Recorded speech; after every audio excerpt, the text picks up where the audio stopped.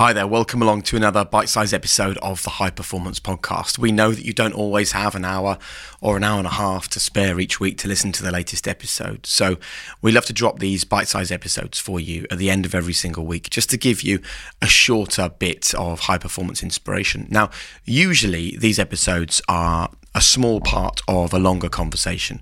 But on this occasion, we decided to do something a little bit different. Away from the podcast, Damien and I quite often go to seminars or to talks or to business presentations, and we talk to people about the lessons we've learned from the High Performance Podcast. We did that recently, and we also interviewed a guy called Brad Sugars. Now, Brad Sugars' mission is to give entrepreneurs and business owners proven tools that they need to start running a successful business, therefore getting freedom, therefore enjoying more of what you actually like to do.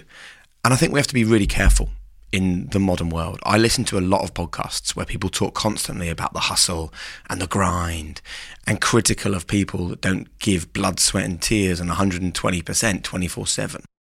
But the truth is, if you're going to start to grow a business, it isn't about the grind or the hustle. Of course, hard work is part of it. But what about action plans? What about working smarter rather than working harder? What about ensuring that your business is run in a way where it's profitable and it's an enterprise that actually works for you? And Brad Sugars often uses the phrase, learn before you earn. And this is a conversation that Damien and I had with Brad. Listen, the audio is not brilliant because we originally weren't thinking about putting this out as a podcast episode. It was just us having a conversation with Brad for the people in the room. But I think there are some really good things here. And this is a guy with over 30 years of business experience. He's the CEO of numerous companies. He owns a business called Action Coach. But most importantly of all, if you're listening to this as an entrepreneur at the start of your journey, or you're struggling, or you're in a difficult place, that's exactly where Brad has been. So he knows what it takes to overcome those roadblocks and to shift those obstacles. And he is trying to drive an entire community of entrepreneurs. So for this bite-sized episode of the High Performance Podcast, instead of giving you a short clip from a longer episode, we're just going to let you hear the kinds of things that we discussed recently when we sat down with Brad Sugars in front of a live audience for a conversation. As I say, the audio isn't up to the usual standard we would like, but I still think there's loads for you to take from this episode. So enjoy Brad Sugars on this bite-sized episode of the High Performance Podcast. I think in business a lot of the time, and a lot of the reason why I love coaching, most business owners know what to do. They just want someone to validate and affirm, yes, go for it, yes, do that. And I think a lot of the time being a cheerleader a coach is often just a cheerleader for someone who says, yeah, you can do that. If I struggle at sales, it's because I don't know anything about sales. Like people will say, I tell the story of my kids, now Kobe's 20 and Kenzie's 19, when they were under 11s, they played soccer and I was their coach, and there was this one young girl on the team, and I was teaching them to do laces kicks because, you know, kids always kicked on the toe or inside foot. And I sent them to the fence to kick the ball 100 times with your laces at the fence. And one young girl runs over after 5 times and says, Coach, I'm no good at that. I said, good, do 95 more and tell me if you got better. And of course, after 95 more, she got better. And what happens is people say, oh, I'm no good at sales. Really? How many sales books have you read? Or none? Oh, okay. How many sales training courses you been to? Oh, none. Well, how did you decide you were no good at sales? Well, I did 10 sales calls one time and I messed all of them up.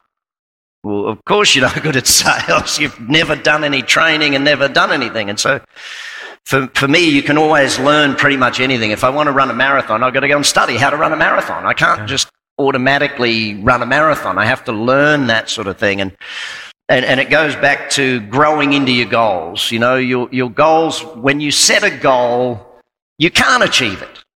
Because if you could have, you would have. Yeah. And so if I set the goal, by definition, I have to learn and grow into that goal. And that's one of the main reasons to set a goal, is so that you have to grow. There's an external view and an internal view of life, and that external view is taking other people's opinion of you and actually validating yourself from it. And people tell you you're great, and people tell you you're awful. If you take either of those, then you're validating external opinions of you. My simple statement to that is it's what you say to yourself about yourself when you're by yourself that matters most. So how you talk to you, how you communicate with you is more important than what anyone else could ever say to you. We look for values match first. The simplest way to say this is you can't train nice, but you can hire nice people. You can't motivate people, but you can hire people who are motivated by what you're doing. You know, and so we look for that value first, because who we are and why we do what we do is more important than what we do. People, money, things. That's the order. People first, money second, things third. Build your people, they take care of everything, family or business. Money, it's better to have money in the bank or money invested than it is to have things. And things, invest first and pay for things out of your return on investment rather than that. But enjoy things. I spend a lot of money on things, but as a percentage, it's very low.